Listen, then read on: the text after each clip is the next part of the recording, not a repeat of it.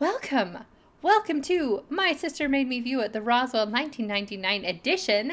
I'm one of your co-hosts, Emily, and I should be doing dishes. I am one of your other co-hosts, Megan, and I will subtly be finishing an email at the beginning of this recording. But instead... instead... We're making a podcast. We are making a podcast. No, if you're not going to do it right, you can't do it at all. Fine. We're making a podcast. Thank you. That's all I want.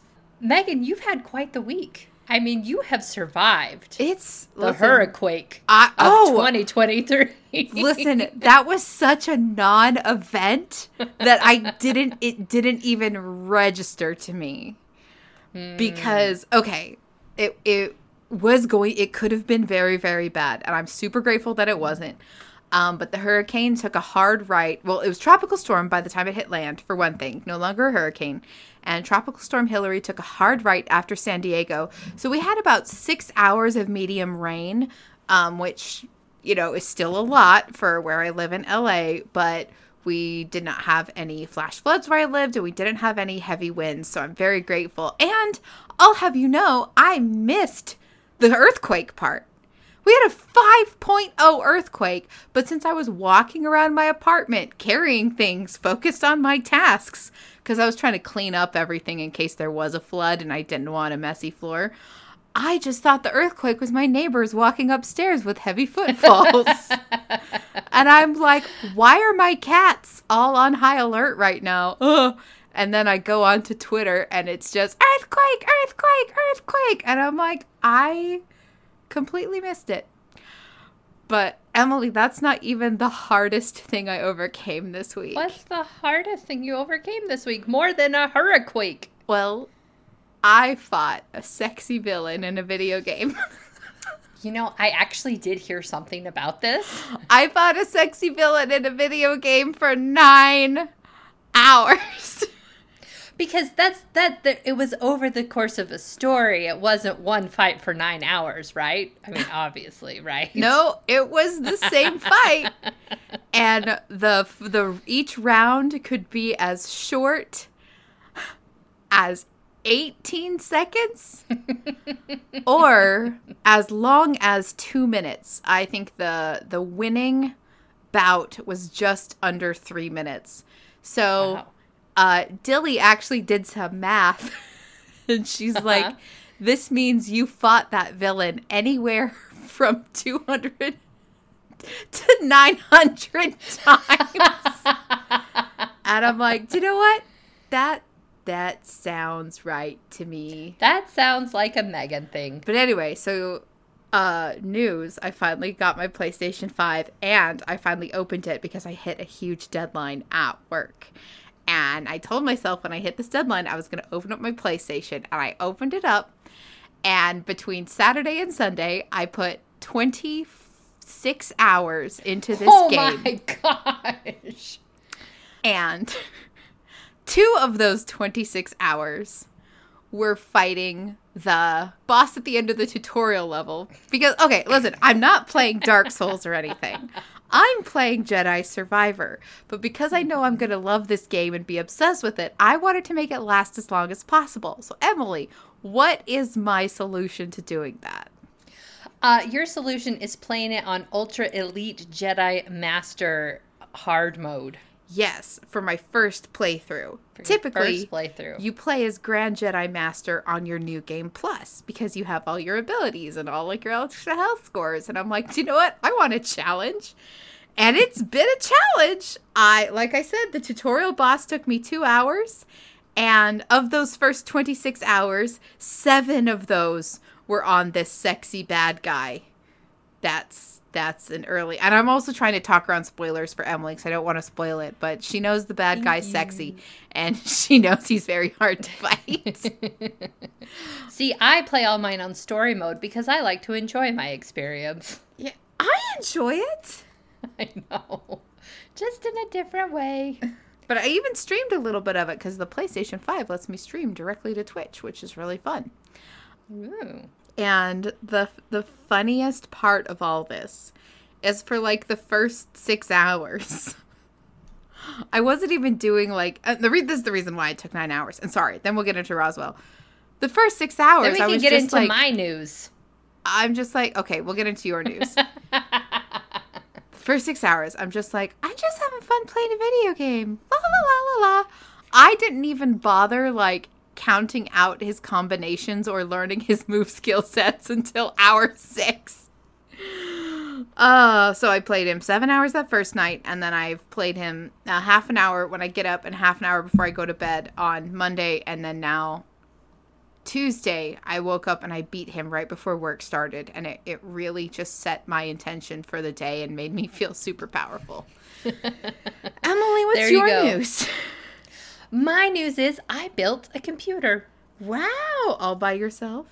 All by myself with a lot of help from my good friend Ben, which you guys are going to hear him on one of our upcoming episodes where we've watched a movie together, and we're going to...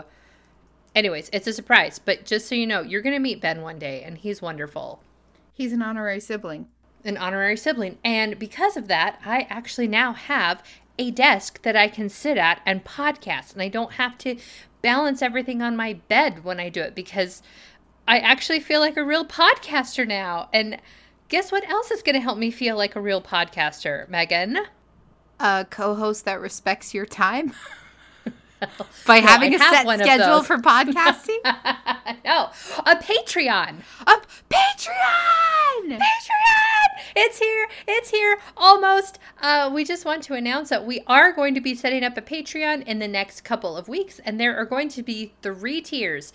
Tier 1 is $3. We believe in you. And with that, you get access to our exclusive Discord channel where you can chat with us and other fans about the different shows and books we're covering. You can join us as we hyperfixate on other obsessions. Currently, it's the Magnus Archives. And you can also get access to bloopers and live reads. Plus, there's going to be a Discord channel where you can submit questions that Meg and I will answer as we record upcoming episodes. Tier 2, $7, Friend of the Pod, where you're going to get everything from Tier 1. And with Tier 2, Friend of the Pod, you get early access to episodes. Your episodes are going to be available on Monday. And then Tier 3, the final tier right now, it's $12, and you are at the level of honorary sibling. You get everything from Tier 1 and 2 plus. We are going to do a monthly exclusive Patreon live stream. Meg and I, we might do a video game playthrough. We might watch a movie with running commentary, or we may make like a random recipe. You know, we don't know. We just know we'll have a live stream every month, and you will be invited to it. You will also get the ability to vote on which project you'd like us to see covered next. And then, this is my favorite one. You get an exclusive special patron feed that only you have access to. And the upcoming feed that is going to be exclusive to Tier 3 is Meg and I are going to cover all the Marvel movies and TV shows. The entire Marvel cinematic universe. That's what we're doing. So excited. So that's what you get when you sign up for Tier 3 and become an honorary sibling. Yay! Emily, Megan. I told you to ask me a great thing when we started. Can you ask me what my great thing is? Megan, what is your great thing? We are halfway through the last season of Roswell. Halfway through the last season of Roswell, which is great because this episode was rough. There are only 18 episodes, and we just watched episode 9. And Emily, what was the theme of when did this episode take place? So this is Roswell season 9. Nope. This is Roswell season 3, episode 9, Samuel Rising. And it is a Christmas episode. It is a very special Christmas episode in the way that only Roswell makes a very special Christmas episode. Where everyone learns the same lessons they've already learned but have forgotten, and so they have to learn them over again. Emily, Megan took a note this episode. Okay. And it's because it's something that happened in the previously on and was not followed through on. Okay. Tess has shown up in the previously on multiple episodes this season, but the actress has never come back yet. And Emily, I am so sick of this She Took My Son storyline, we haven't gotten anything from the home planet besides Kavar, the weird stalker, but he was a one-off, like, one-episode villain. Yeah. And I feel like they really built him up as to be a main villain because he's the one that was responsible for killing them in their previous life. And all of a sudden, they just kind of push him into a transporter beam and say, don't come back here, you bully. And he's gone. Like, this, I really would like to give them some slack. Again, because it's a new network, blah, blah, blah. We've talked about this. But at this point, it's just like, you have taken this and you are trying so hard to shoehorn it into a different feel, a different genre, a different storytelling, and it's just not working. I think everyone is doing the best they can, all of the actors they're all acting wonderfully. I mean, they're really, giving it their all, but I'm just missing our alien and human interactions and the shenanigans, and everything is like life or death. Like this season, there's been like little to no levity, shenanigans, hijinks, none of that. And because this episode, I'll give you a really quick overview before we get into it. Max is still freaking out about his son being missing. And there is a young autistic boy that comes up to Max while he's sitting in the diner at the Crashdown Cafe and says the word daddy to him, which the mom is like, oh, he doesn't speak. This is amazing. And Max spends the rest of the episode thinking that his son is trying to contact him through this autistic boy. And I'm going to say this. It wasn't as terrible as it could have been for this being about an autistic character in the 90s. I agree. Still not great. Mm-hmm. What was that? I agree. I was really worried this whole episode. I know you were. Yeah. And it was just uncomfortable that Max is like, this boy is special and he is connected to my son because there's something different with his brain that lets him communicate with aliens. And I'm like, Who's making that noise a lot. They should have had Brody in the previously on to explain this.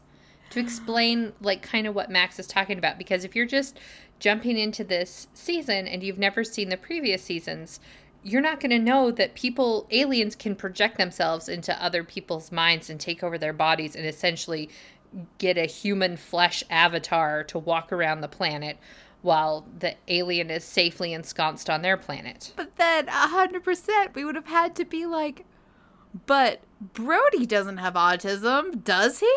Right. I miss Brody. He was one of my favorite characters in I season hated 2. him. No. When he had his secret Christmas daughter.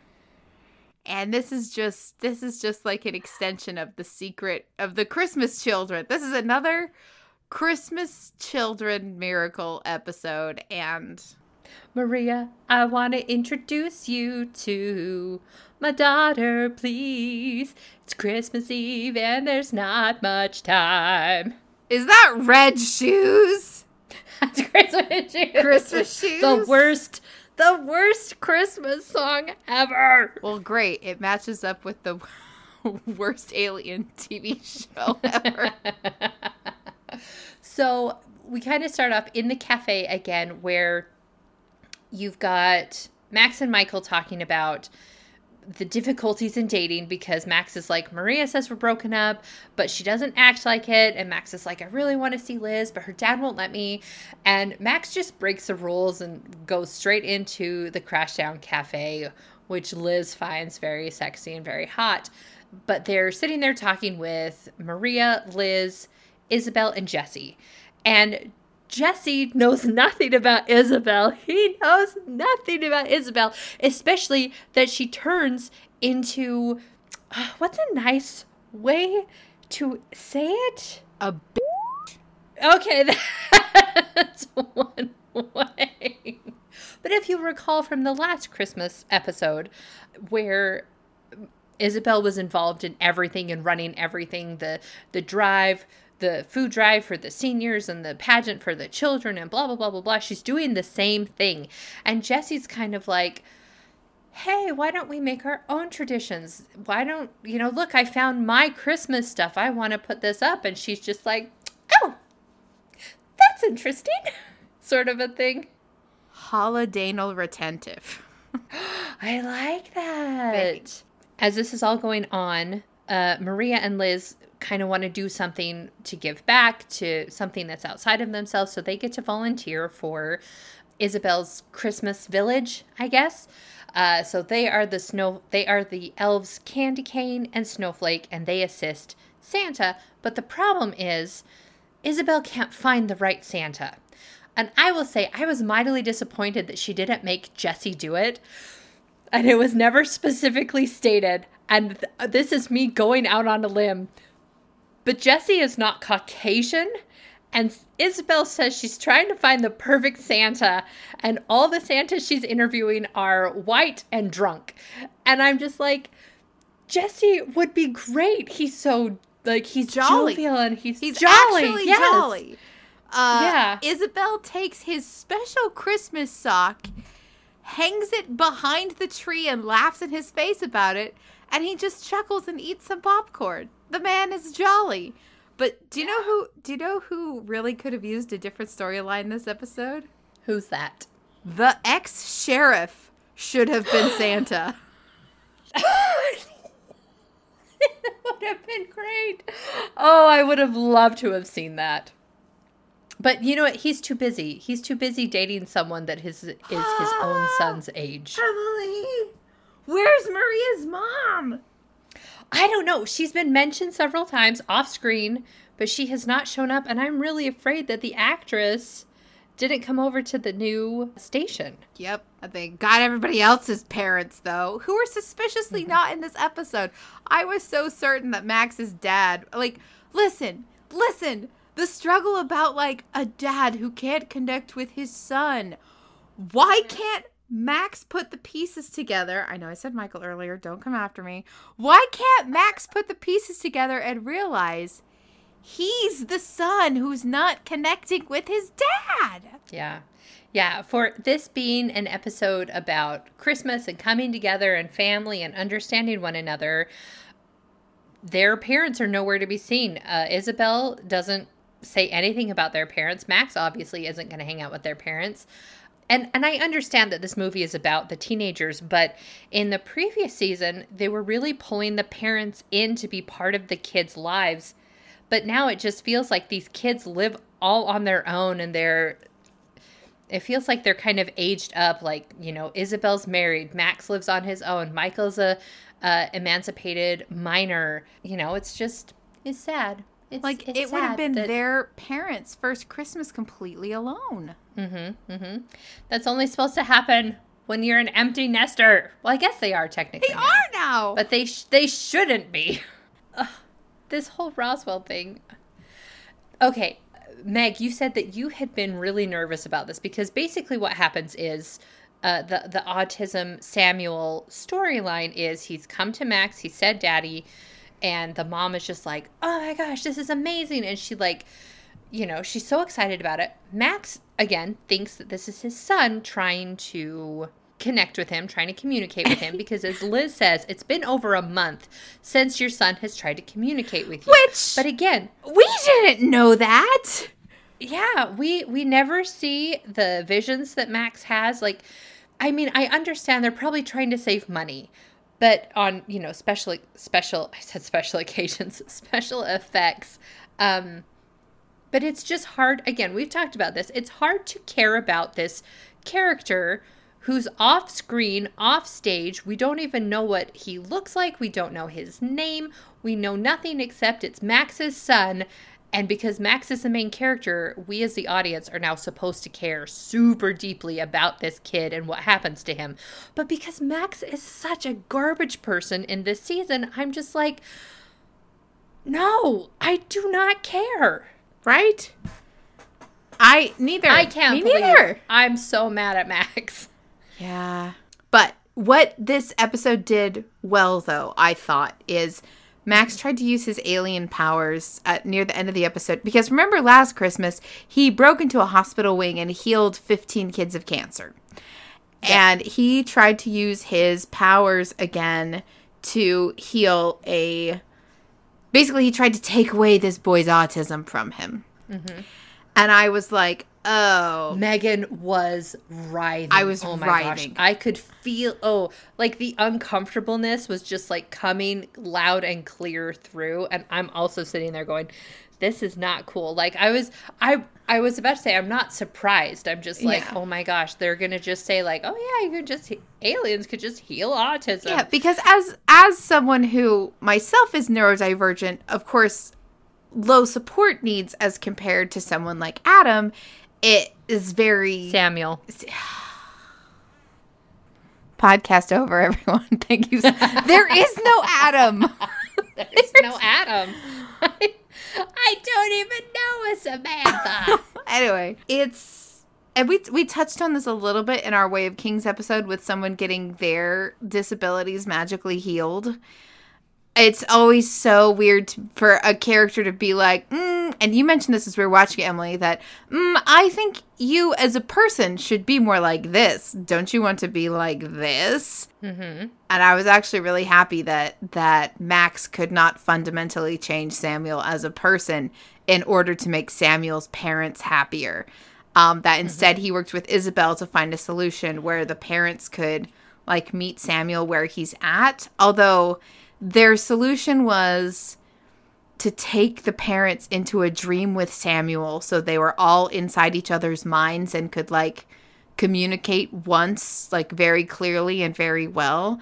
And the end of the episode left it feeling like, because we've been able to communicate and understand each other just one time, that's enough for us to hold on to forever, no matter how Samuel is in the future.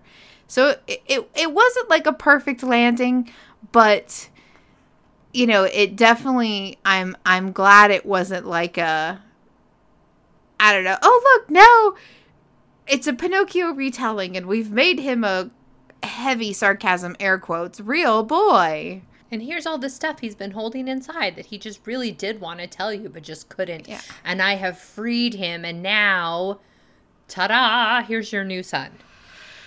Did you know at the end of the new live-action Pinocchio, they don't even turn him back into a real boy? What? What? Have I not complained to you about this? No. Okay. I don't think so. If you have, I've blocked it out. Now, Emily, that's the con about doing a podcast, because someone can go, I've never heard this before, and someone else can go on another episode and be like, see, in episode 16 at 37:15 you actually said you have seen this before. Our listeners aren't like that. None of them write in to tell us anything. That's not true. Our Discord is very helpful.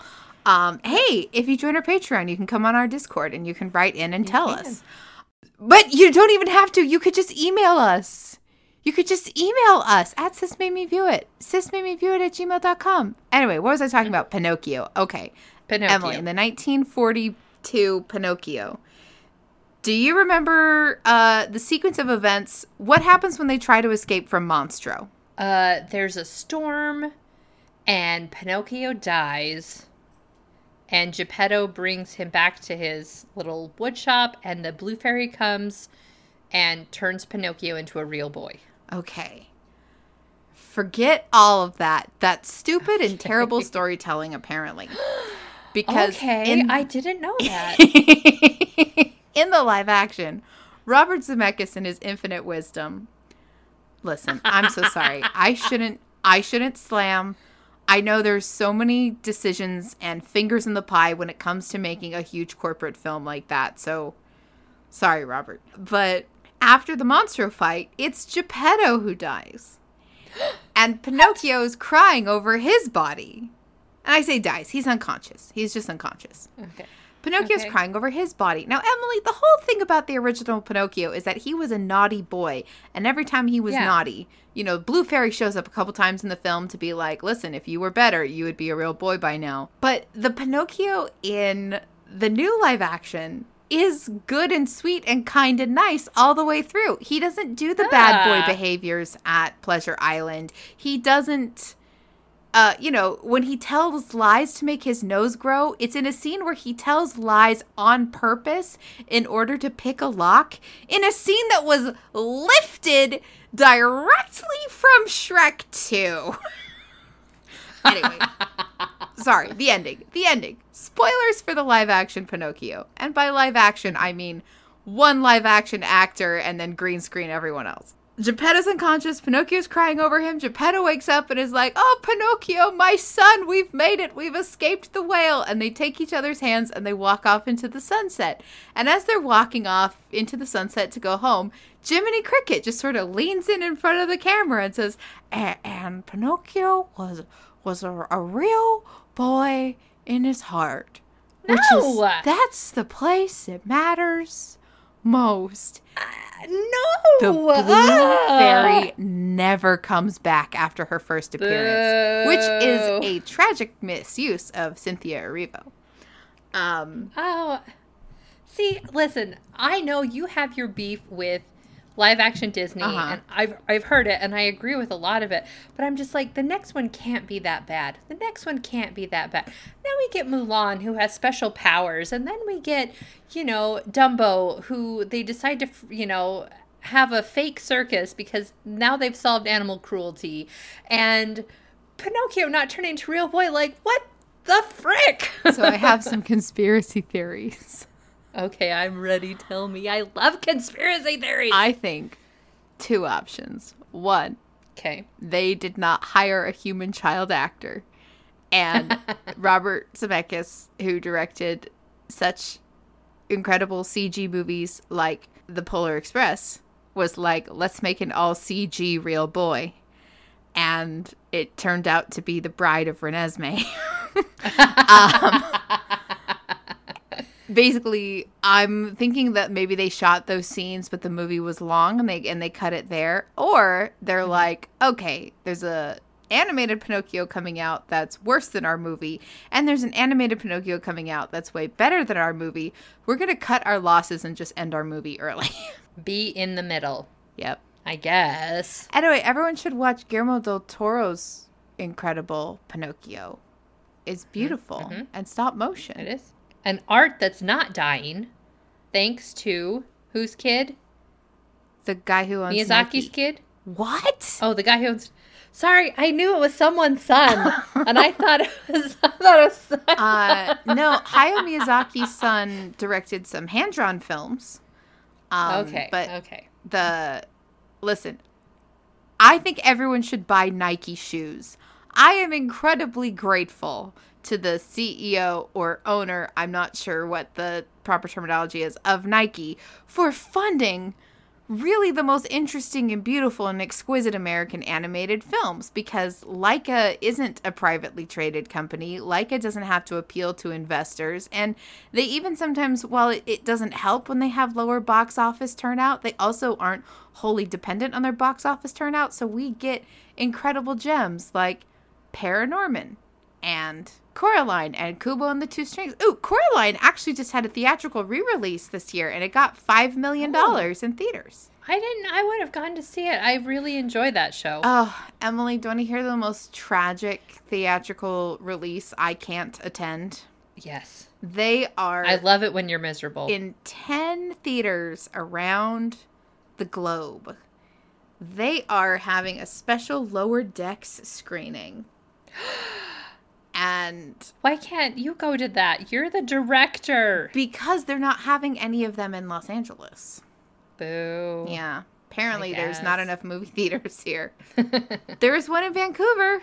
That's the only theater location I know for sure. So, sorry, I'm trying to remember what got us onto this train Pinocchio. track. Real boy. Pinocchio. Here's Real your boy. son the way you think he should be. Thank you for backtracking on that for me. The idea of like Max creating Samuel, turning Samuel into someone who's quote unquote normal, really worried me, because Max is supposed to be the king. He's supposed to be the leader. And I understand that he's 18 years old, and like this may be a nuance that he just doesn't understand at this moment. But okay, but you think back to the episode, I think it was episode 6, Control, maybe it was 5, I'm not sure which one, but where they find their guardian, and Max finds out that their guardian is like genetically encoded to obey everything that Max says. Yeah. That like I can see this is Max on the path to villainy of I can rewrite the world the way it should be, that sort of stuff. Yeah.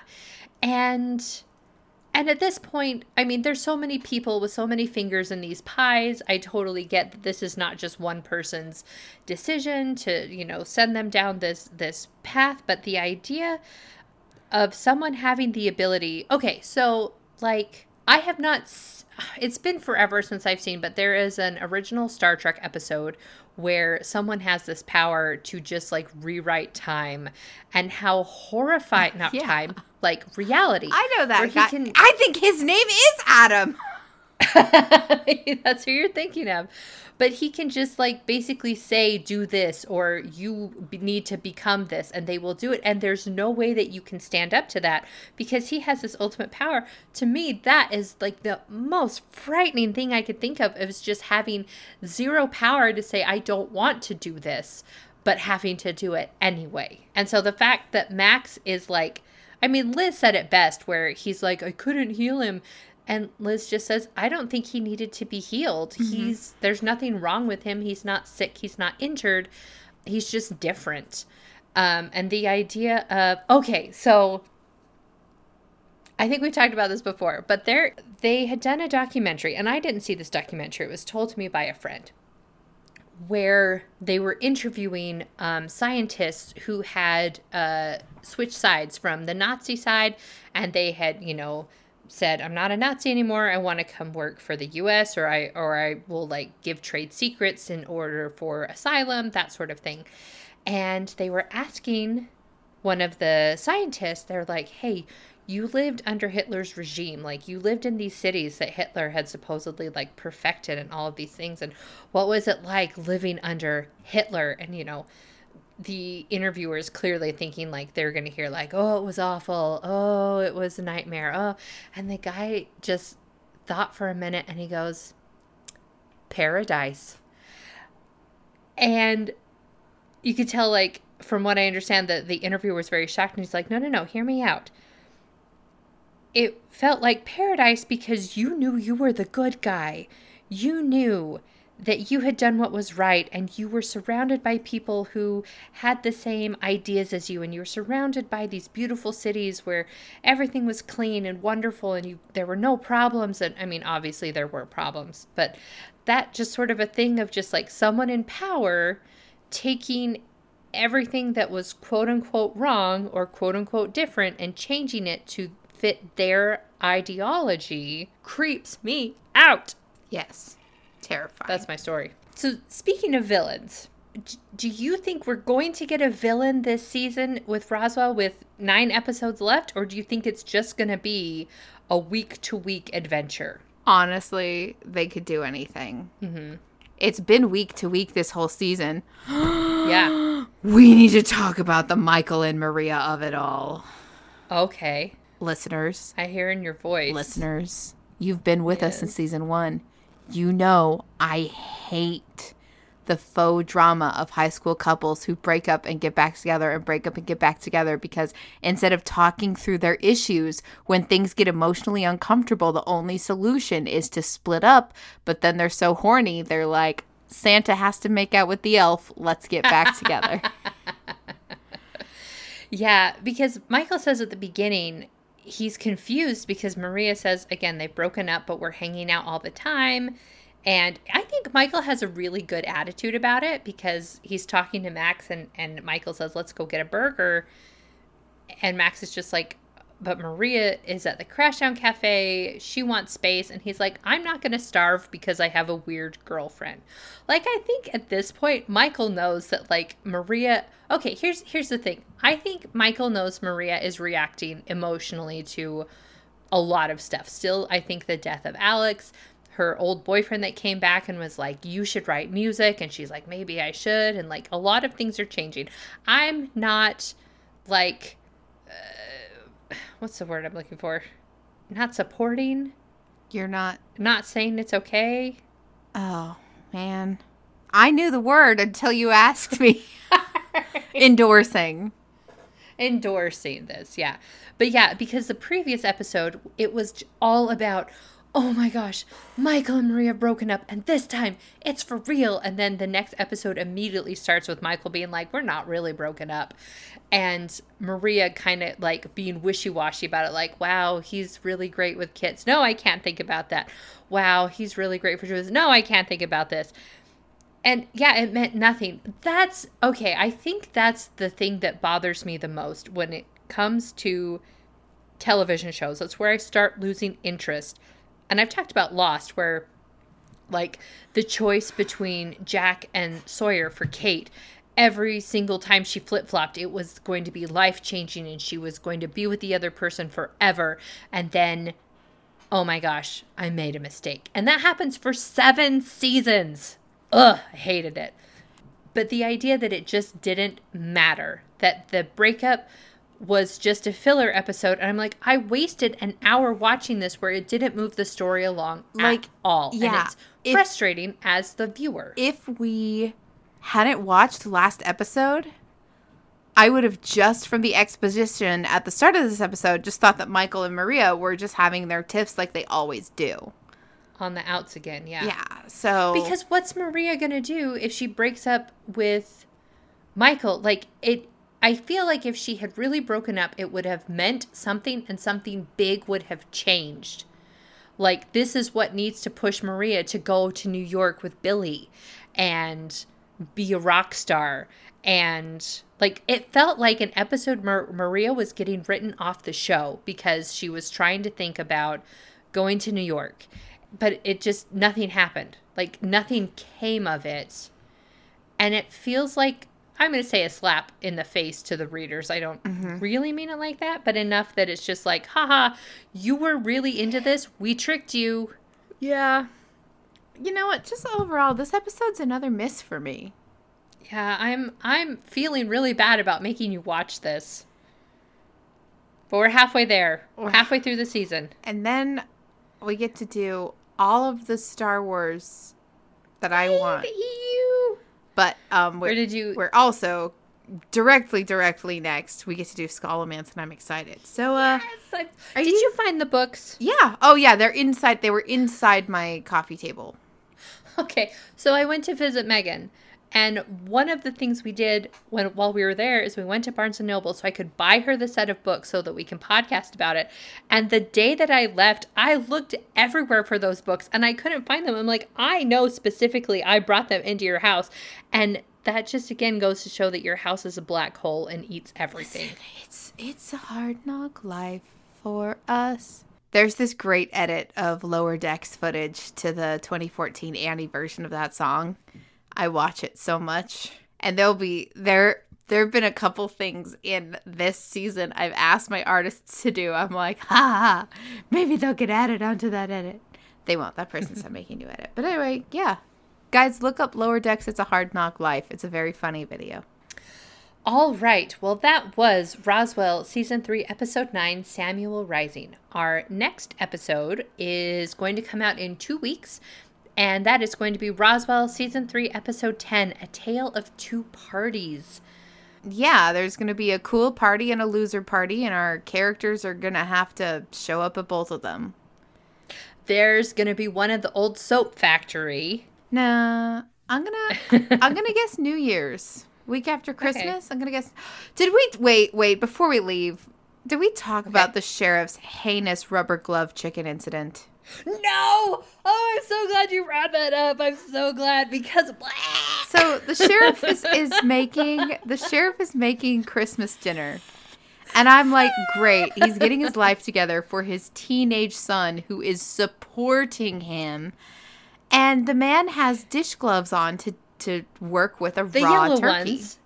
Yeah. And I'm like, okay, like, I get that maybe this is a safety thing on set, that, like, the actor didn't want to have to handle raw chicken, you know, all day under the set lights. I get it. But then he starts pulling things out of the fridge to just stuff in the bird, and I'm like, oh, this is showing that this man is an incompetent fool. Emily, I miss the season 1 sheriff. I miss the season 1 bad at his job sheriff. He at least was, like, interesting and had a goal. Like, what a great long-term villain. He was the longest-term villain we had in this show. But anyway, the part that was most horrifying is he reaches into the fridge with his yellow rubber cleaning gloved hands, and he pulls out a very rumpled head of lettuce that I think has already gone through several takes, and he shoves the entire lettuce up the bird's pelvis. Yep. And, like, thumps it in there a couple times so it's good and stuck. Ugh. And the thing is, it's a fun character thing, but, like, also I'm just like, hey, you're wearing cleaning gloves, which are keeping your hands protected, but you're touching surfaces all over the kitchen with raw meat hands, and then putting your whole hand into, like, a spice jar with it's covered in turkey germs, grabbing a handful of spices and just, like, dusting the turkey with it. And I'm just like, the whole thing's contaminated. Listen, sir. You are going to give your family salmonella. Not everyone's dad can be as exquisite of a turkey artist as our father is. Oh, our dad, amazing. Amazing. I mean, it's an experience to watch him prep and cook. Well, prep and fry the turkey that we do every year. It's beautiful. It's a work of art. Anyway, speaking of works of art, biased. There's this really sexy villain in the new Star Wars Jedi game.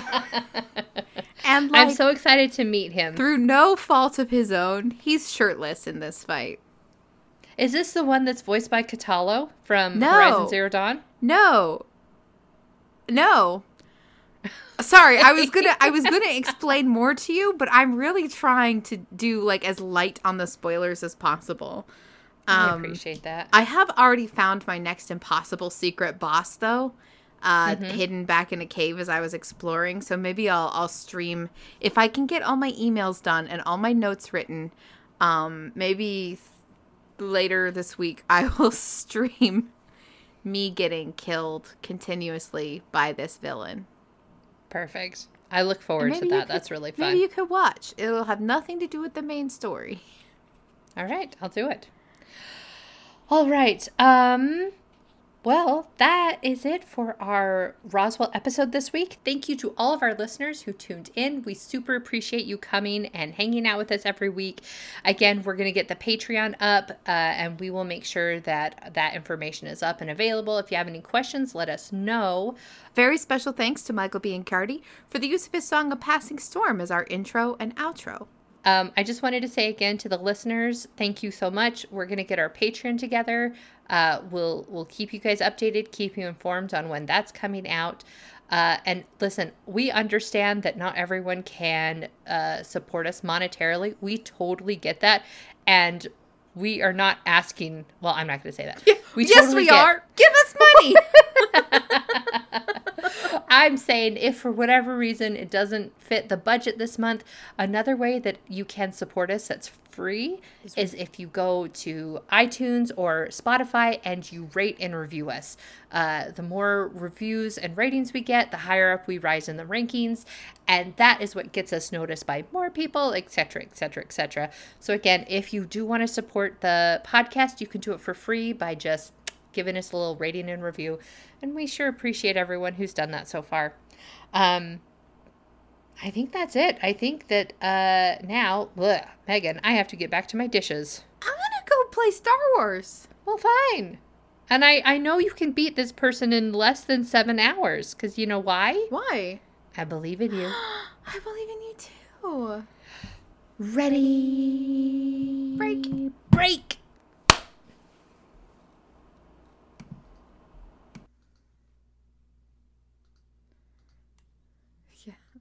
I'm so glad I remembered the turkey.